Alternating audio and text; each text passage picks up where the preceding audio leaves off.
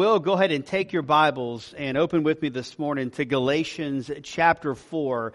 Galatians chapter 4. This morning we're going to continue our Christmas theme, our Christmas series of finding hope, peace, joy, and love during the Christmas season, and specifically during the birth narratives concerning our Lord and Savior, Jesus Christ. And so what we're going to do this morning to begin is we're going to back up and we're going to look at the text. We're going to read the text, not look. I'm not going to preach 4 sermons, I promise, but we're going to read through the text we've looked at, making our way to what I want us to look at this morning in Galatians chapter 4. So you just turn to Galatians 4 and get ready. I'll meet you there in just a minute. As Jerry just read in Isaiah chapter 9, starting in verse 6, we read this and talked about this 3 weeks ago as finding hope in Christmas. For to us a child is born, to us a son is given, and the government shall be upon his shoulder, and his name shall be called Wonderful, Counselor, Mighty God, Everlasting Father, Prince of Peace. And of the increase of his government and of peace there will be no end. And on the throne of David and over his kingdom, to establish it and uphold it with justice and with righteousness from this time forth and forevermore. The zeal of the Lord of hosts will do this. And so we found our hope in the Lord and Savior, Jesus Christ. In Micah chapter 5, verse 2, Micah chapter 5, verse 2, it says this: But you, O Bethlehem Ephrath, who are too little to be among the clans of Judah, from you shall come forth to me one who is to be ruler in Israel, whose coming forth is from old and from ancient days. Therefore he shall give them up until the time when she who is in labor has given birth. Then the rest of his brothers shall return to the people of Israel. And he shall stand and shepherd his flock in the strength of the Lord, in the majesty of the name of the Lord his God. And they shall dwell secure, for now he shall be great to the ends of the earth. And he shall be their peace. And last week we were in Luke chapter 2, verse 1. It says, In those days a decree went out from Caesar Augustus that all the world should be registered. This was the first registration when Quirinius was governor of Syria. And all went to be registered, each to his own town. And Joseph also went up from Galilee, from the town of Nazareth to Judea, to the city of David, which is called Bethlehem, because he was of the house and the lineage of David, to be registered with Mary, his betrothed, who was with child. And while they were there, the time came for her to give birth. And she gave birth to her firstborn son, and wrapped him in swaddling cloths, and laid him in a manger, because there was no place for them in the inn. And in the same region there were shepherds out in the field, keeping watch over their flock by night. And an angel of the Lord appeared to them, and the glory of the Lord shone around them, and they were filled with great fear. The angel said to them, Fear not, for behold, I bring you good news of great joy that will be for all the people. For unto you is born this day in the city of David a Savior, who is Christ the Lord. And this will be a sign for you. You will find a baby wrapped in swaddling clothes and lying in a manger. And suddenly there was with the angel a multitude of heavenly hosts, praising God and saying, Glory to God in the highest, and on earth peace among those with whom he is pleased. And when the angels went away from there into heaven, the shepherds said to one another, Let's go over to Bethlehem and see this thing that has happened, which the Lord has made known to us. And they went with haste, and they found Mary and Joseph and the baby lying in a manger. And when they saw it, they made known to them the saying that had been told them concerning this child. And all who heard it wondered at what the shepherds told them. But Mary treasured up all these things, pondering them in their heart. And the shepherds returned, glorifying and praising God for all they had heard and seen, as it had been told them. And then we come this morning to Galatians chapter 4, verses 1 through 7. And what I want you to see is that in the midst of all that God had done in prophesying the birth of Christ, in sending Jesus Christ, behind the scenes, God had a master plan that was all falling into place, that was ultimately put together for our salvation. And we see that in Galatians chapter 4, starting in verse 1, as we look to find love this Christmas season. Paul says, I mean that the heir, as long as he is child, is no different from a slave, though he is the owner of everything. But he is under guardians and managers until the date set by his father. In the same way, we also, when we were children, were enslaved to the elementary principles of the world. Verse 4. But when the fullness of time had come, God sent forth His Son, born of a woman, born under the law, to redeem those who were under the law, so that we might receive adoption as sons. And because you are sons, God has sent the Spirit of His the Spirit of His Son into our hearts, crying, Abba, Father. So you are no longer a slave, but a son. And if a son, then an heir through God. Let's pray. Lord, we thank You so much for bringing us together this morning, that we might be able to celebrate Christmas together, to celebrate the birth of our Lord and our Savior, Jesus Christ. Lord, as we look at this text in Galatians chapter 4, I pray that we will see Your sovereign hand at work, bringing all things together according to Your predetermined plan. And Lord, that in Your sovereignty, we will also see Your love for us, that You did all of this to redeem us and to adopt us into Your heavenly home. Lord, we love You and we praise You this morning. It's in Your holy name that we pray. Amen. Amen. Well, in the text this morning, we're going to see two ways in which we can find love through the birth of Christ. Number one, we can find love by focusing on our redemption. We can find love by focusing on our redemption. Now, when you pick up in verse 1 of chapter 4, it's a little confusing. That's why I never recommend picking up in mid-book without understanding the context of what's going on around it. But what Paul has been discussing back in chapter 3 is the significance of the law based upon and contrasted with the significance of Christ. And Paul views the law as this sort of harsh and hateful guardian that all of Israel has been under, and he contrasts that with the love of God seen through our Lord and Savior Jesus Christ. So really, in verse 1, we pick up in the middle of an illustration, and you got to understand the illustration in order to understand what Paul means. So in order to understand the illustration, you got to understand Roman culture and context. So in a well-off family, in Roman society, if you had enough money, when your children were born at a certain age, you would place your child under the supervision of a guardian.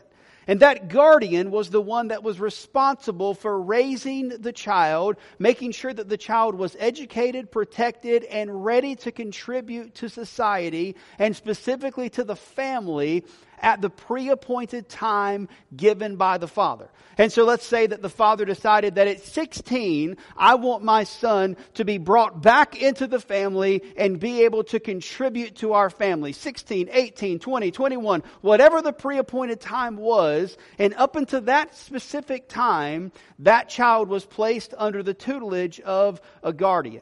Now, that seems strange to us, amen? That's not a current situation that we're comfortable with, although some of us parents in the middle of parenting are thinking, well, that's not a bad plan maybe. I don't know. That seems like a good idea. I got some parents going, amen, right? I'm kidding. We wouldn't really do that, but we may threaten it, children. We might threaten it, but we probably won't do that. And the child, just so you understand, wasn't like off somewhere.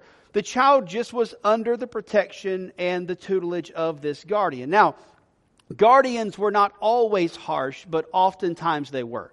And so Paul is looking at this illustration, and he's taking this in a negative sense as if the guardian was harsh, which typically in the Roman culture, it would have been a bad situation. And so even though the child, notice in verse 1, even though the child was heir of all that the father owned, would one day become the owner and supervisor of his entire father's estate, while he was under the tutelage of the guardian, he was no different than a servant or a slave that would have served in the home. He was no one until the pre-appointed time. Notice verse 3. Paul says, in the same way we also. In other words, the illustration is now being drawn to a conclusion so that we can understand its application. He says, in the same way, we also, when we were children, we were enslaved to the elementary principles of the world. What does that mean? It means that we have something in common with the Jews and the Gentile Galatians. We are all under the elementary principles of the world. We are all slaves to sin, in other words. The Jews were under the bondage that was given to them by the law. The Galatians were under the bondage that came through idolatry and paganism. We are under the bondage of sin. All of us are slaves to sin, and no matter how hard we try, we cannot escape it on our own. Matter of fact, we prove that to ourselves every time we try to do better and live better and be righteous and live righteously. In our own power, we can be better than we were yesterday, but we're never good enough. Amen? And we always end up falling tomorrow whenever tomorrow might come. Because we are enslaved to the elementary principles of the world. We are in trouble. We are under the bondage of sin, and there's absolutely nothing we can do about it. But praise God, God could do something about it. Amen? And that's what we find in verse 4. It says, "But when the fullness of time had come, God sent forth His Son, born of a woman, born under the law." Now, verse 4 is absolutely filled with information, and we've got to make sure we understand each and every piece of it so that we understand what Paul is saying. So look, first of all, when Paul says, "But when the fullness of time had come." Now, I want you to understand the reason I read those previous passages is because I wanted you to see a demonstration of God's sovereignty. God is in control of everything all the time. God is sovereign, and He's orchestrating events according to His great purpose and plan. And although we don't understand it, we trust that His plan is good and perfect and ultimately is what's leading to our everlasting home. Amen? And so here we get to see God's sovereignty. God prophesies through Isaiah that there is one coming who's going to be incomprehensible to you. He's going to be wonderful counselor, mighty God. And God says, "I'm going to send Him to you through a virgin." Then God says to the prophet Micah, "You, Bethlehem, who are insignificant, you're going to be the place that I'm going to send the promised Messiah, the one who's going to bring peace and who's going to rule for all of eternity." And what do we see in Luke chapter 2? We see God do that. Amen? Through the virgin, the birth of our Lord and Savior, Jesus Christ in Bethlehem. And all of it happens according to God's purposes and plans. And what we see in Galatians chapter 4, verse 4, is when the fullness of time had come. Now, if you read commentaries and you study different scholars, they'll give you a whole list of why this particular time in history was so conducive to the coming of our Lord and Savior Jesus Christ. Matter of fact, Larry and I had this conversation last week as he was here cleaning the church. He came to the office and we kind of talked about this for just a moment. But listen, there was all kind of reasons why this particular time was so incredible for the coming of Christ. Rome had just instituted what's called Pax Romana in history, which is a period of forced Roman peace. In other words, Rome got tired of all the wars and all the skirmishes that were going on. And Rome said, "You know what? It's time for peace. And if you don't keep the peace, we'll come and kill everybody involved in the skirmish so that there'll be peace. So you either keep the peace or we'll kill you, but ultimately peace is going to reign for a while." And they instituted what's called Pax Romana. Well, in order to get from point A to point B, to uphold peace, they had to build a road system. And so not only was there a time of Roman peace, but there was also a new and improved road system so you could get from point A to point B quicker. During that time, Rome also said, "You know what? We need a common language if we're going to all get from point A to point B quicker. If everybody's going to be at peace with one another, trade needs to reign." And so they made Greek the common language and trade language of the time. So that almost everywhere you went, there was someone or many people that spoke Greek so that business could be conducted. Well, guess what? That made it incredibly productive for when Christ came. Because then the gospel could spread more easily. There was peace everywhere they went. There was a way to get from point A to point B, and everywhere you went, there was a language that could be understood. And so the gospel was able to spread. And I want you to understand that all of that happened according to the sovereignty of God, because God is in control. But what the phrase fullness of time means is not just were all of those places, should be all of those things in place. All of those things were in place because God is sovereign. But what the phrase fullness of time really means is that this was the particular time pre-appointed in history when God had decided that He would send His Son. And God orchestrated everything leading up to this particular time so that everything would be perfect. But I want you to understand, God was in control. That's why it was perfect. In other words, God didn't look at this particular time and say, wow, that looks like a great time. I'll send my son now. No, that's not how it worked. God said before the foundations of the earth, this is when Christ is going to come. This is when the birth of my son is going to happen. And therefore He orchestrated events ultimately culminating into that point in history. That's what it means when the fullness of time had come. And I want you to understand, that's the God that we serve. We serve a God that is absolutely, completely, and totally in control of everything. Amen? That's comforting. Man, I wouldn't want to serve a God that didn't have control. But our God is in control. When the fullness of time had come, then notice the next phrase, God sent forth. That phrase, sent forth, it shows a predetermined plan of God. It shows pre-planning and it shows determination. God sent His Son Jesus because God wants a relationship with us. God sent Jesus. Then notice how He was sent. He was sent born of a woman. Now, this is not talking about the virgin birth of Jesus. As miraculous as that is, this instead is emphasizing the humanity of Jesus. You see, He was conceived in a miraculous way, but He was born in an ordinary way.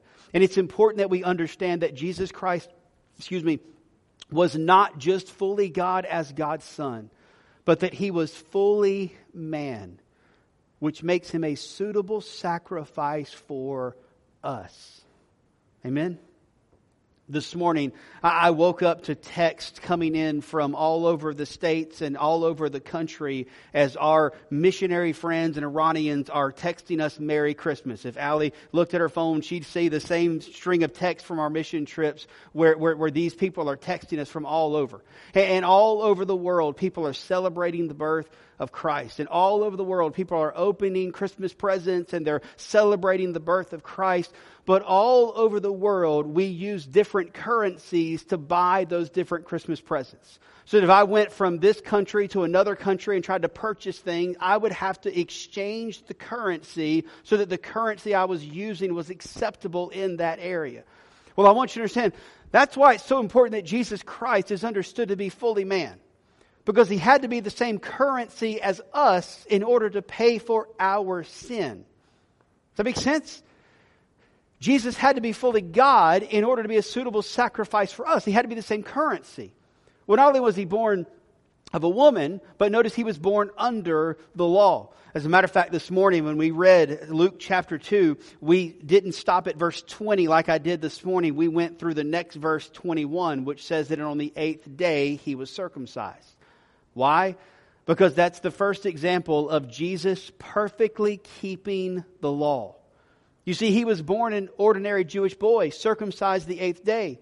He was under obligation to uphold the law, including obeying His parents. What makes Jesus different from all those born before is that He did that without sin. Amen? He did it without compromise. So what we get is this picture of Jesus coming from Galatians 4:4 that shows that He is fully God. God sent forth His Son. Jesus is fully God. But He was born of a woman. He's also fully man.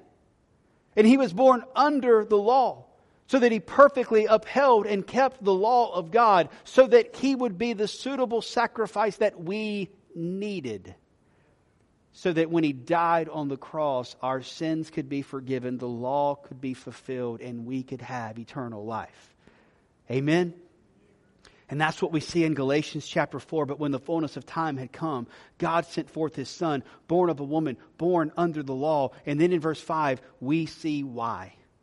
To redeem those who were under the law. The word redeem, remember, means to be bought back. It was typically used of a slave that was bought back and bought into their freedom. So why is it used to describe us? Because the righteous requirement of the law was perfect obedience of which all of mankind failed. Therefore, all of us, as Paul says in verse 4, were slaves to the elementary principles of the world. We were all in bondage of sin.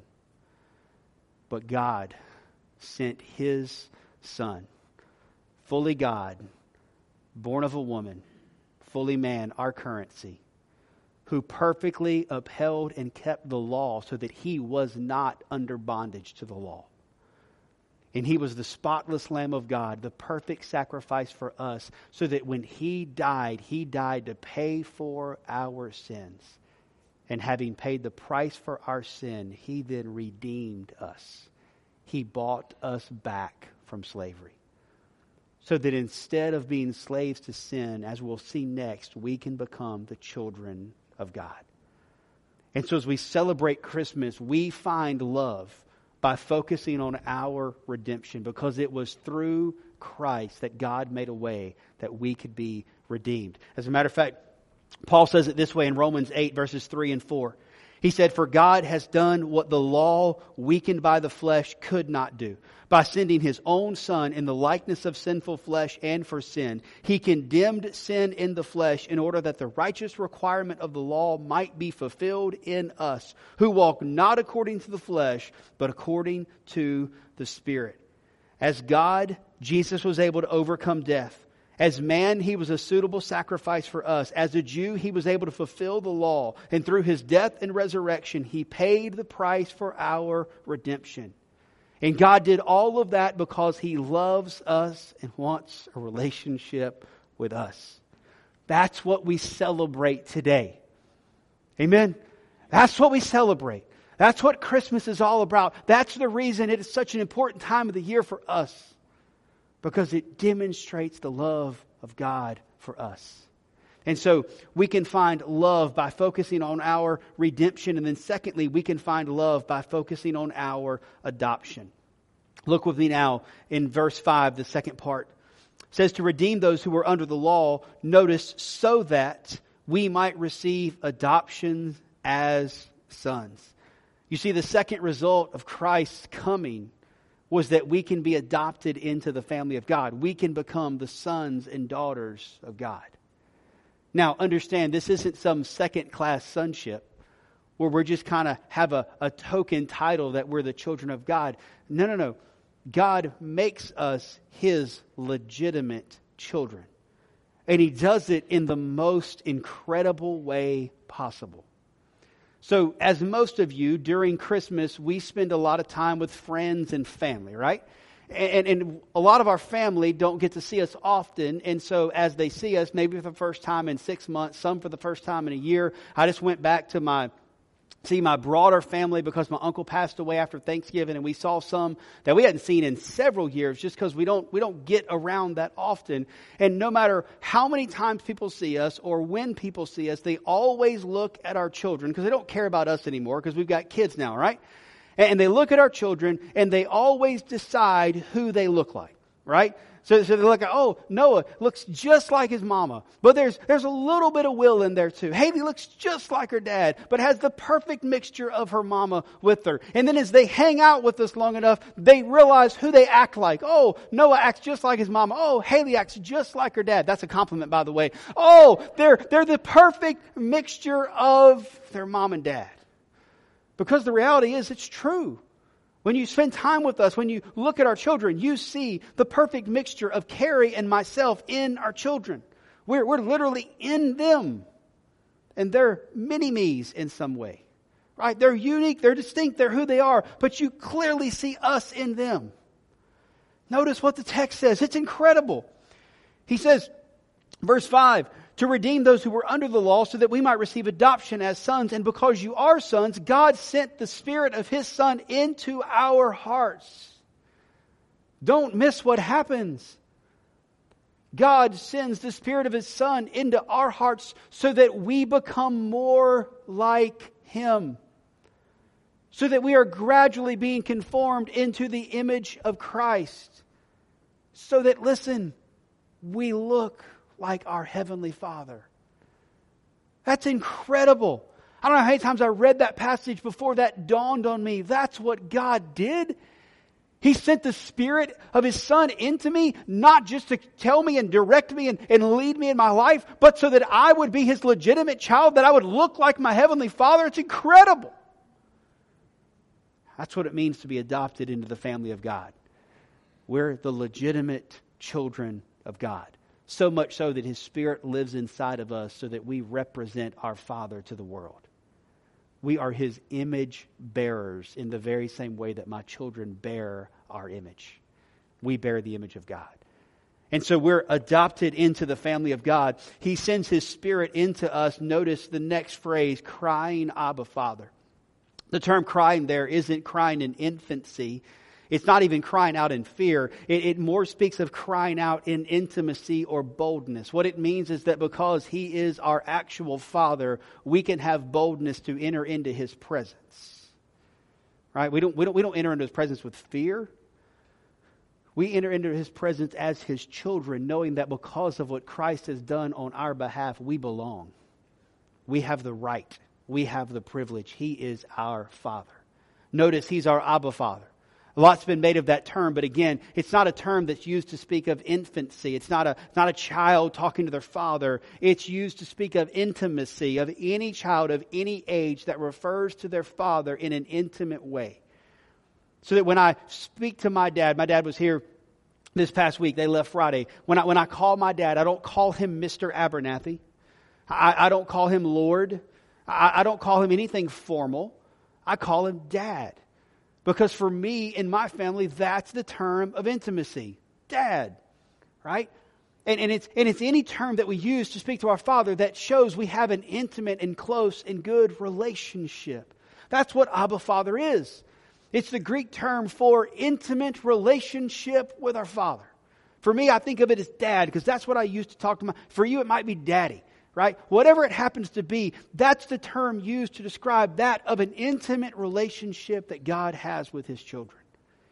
Because we're the legitimate children of God, we can enter into His presence with boldness, and we just have an intimate relationship with Him. And He sends the Spirit up into our hearts so we can cry out, Abba, Father. You see, through Jesus Christ, God wants to do more than just redeem us for our sins. He wants to have an intimate and personal relationship with every one of us. So the question then is, how do you have an intimate relationship with God? And that's a question that I think is valid for all of us. How can I have a more intimate relationship with God? Well, God gives us two ways in which we can have that intimate relationship with Him in a practical sense. Number one is through His Word. God speaks through His Word. So if you want to hear from God, we have to spend time in His Word. This is how God communicates to us primarily. Now, God speaks through the prompting of His Holy Spirit. God can speak through others. God can speak through the church family. But primarily, God speaks through the Word. And here's what I found. If we're not in the Word, then God will not speak in those other ways typically. Right? Now, sometimes God has the burning bush experience for us. Right? But I want you to understand, although that sounds awesome, that sounds cool, that's not as fun as we think it is. Right? Everybody that has that kind of experience with God falls to the ground dead in fear. Right? So that's not what we want. We want God to speak to us in the way that He's trying to speak to us, which is through His Word. And so if you want an intimate relationship with God, it starts by spending time in the Word.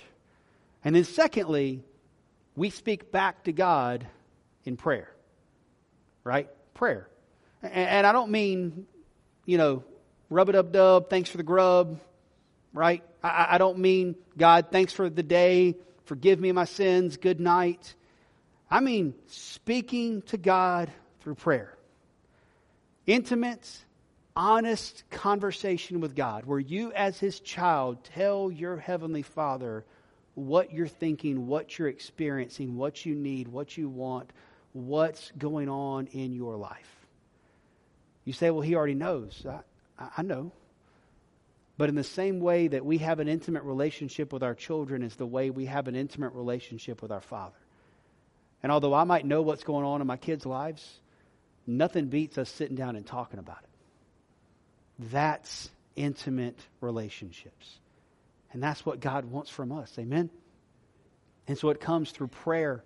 It comes through the Word. But if we will take advantage of those things that God has given to us, then we can have that intimate relationship with the Father. And I want you to understand that's what He wants from us.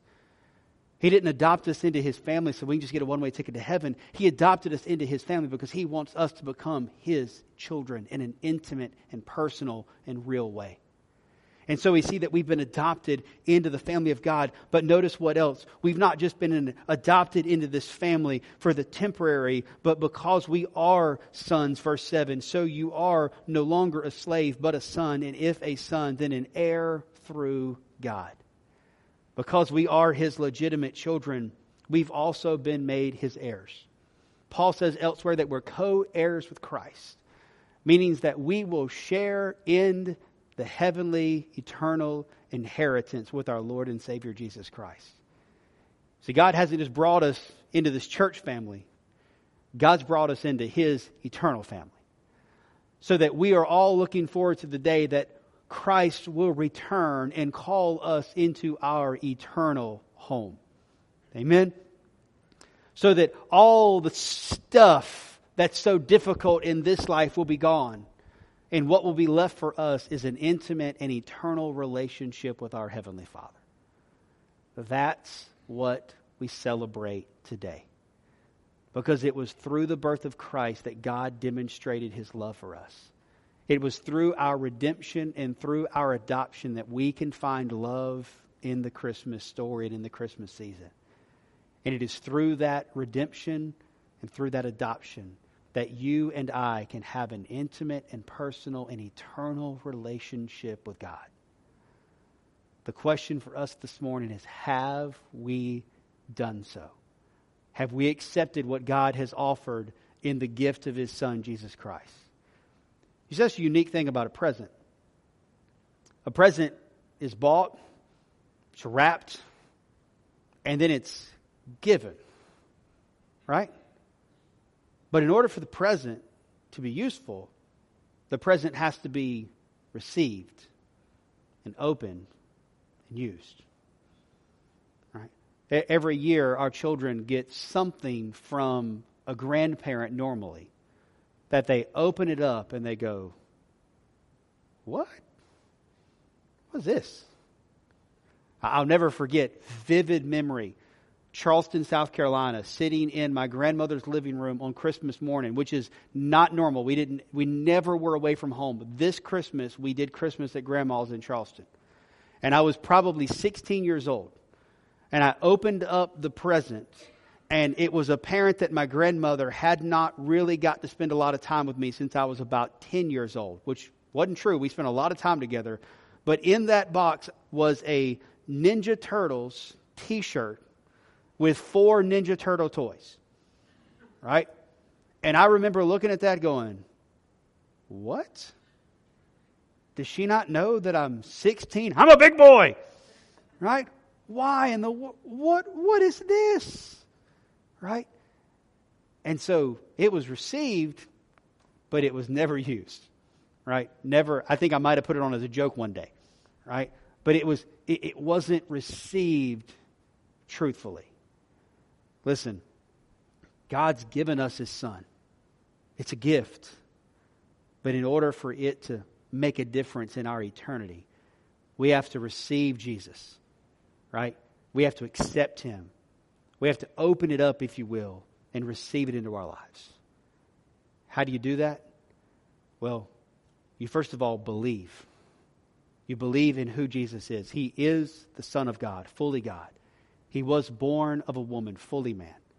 He did ultimately come to this earth to live among us perfectly, to die on a cross, to pay for our sins. He didn't just stay dead in the grave. He was raised victorious, having defeated death and the grave. And one day, He's going to come back and He's going to call us unto Him. Amen? We believe in who Jesus is. We believe in what Christ has accomplished. And then we repent of who we are apart from Christ. According to verse 4, we're enslaved to the elementary principles of the world. We confess that we are sinners and we are in desperate need of God's forgiveness. So we believe and we repent of our sin. And then we follow Jesus in our lives. Right? We don't just acknowledge, yep, there's a present out there. Jesus is real. God sent His Son, died on the cross, rose from the dead, Christmas and Easter. Yay, yay, yay. Right, that's what the vast majority of the world does, right? Yep, I know all that. No, we receive and accept Christ by following Him, by becoming His actual children. Amen? And so that's my question for you this morning. Have you trusted Jesus Christ as your Lord and Savior? And are you demonstrating that in your life by following Christ in your life? If you are, you know it. If you are, other people know it. Because it's evident. You look like and act like Jesus. Not perfectly, but God has made a difference in your life. There's been a transformation. And if you're not, today can be the day that you accept Jesus Christ as your personal Lord and Savior. Will you pray with me? With your heads bowed and your eyes closed, let me ask you this. Do you know Jesus Christ as your personal Lord and Savior? It's the greatest gift that God could have given, the gift of His own Son. Have you accepted that gift? If not, then in just a few moments we're going to stand to sing our hymn of invitation. And that's your opportunity to respond to what God is calling you to do. And so if you're here and you've never trusted Jesus, I believe that God is speaking to your heart now. And if you feel God calling you unto Himself, then in just a few moments I'm going to ask you to respond. And as we stand to sing, you come forward and say, Will, I want to give my life to Jesus. I want to follow Jesus with my life. And I'll tell you everything that you need to know so that you can give your heart and life to Jesus Christ. Maybe you're saying, Will, there's not a big crowd this morning, but I'm still too nervous to walk in front of all these people. That's okay. But before you leave, come find me and let me share with you how you can trust Jesus as your Lord and Savior. But if you feel God calling you, do not ignore it. Say yes to His calling. Believer, let me ask you, are you experiencing intimacy with God? If not, it may be that your prayer life is kind of a miss. So let me just encourage you, pray often and pray honestly with your Father. And then make sure that you're spending time in His Word. If you've got an intimate relationship in this world, whether it's with a spouse, a child, a friend, it always involves listening and talking. It's the same with our Heavenly Father. We've got to listen through His Word, and we've got to talk with Him through prayer. Lord, we love You. We thank You for all that You're doing in our hearts and our lives and in our midst. Lord, we surrender ourselves to You now. Have Your will and Your way during this invitation. Lord, You lead and we will follow. It's in Your holy name that we pray. Amen.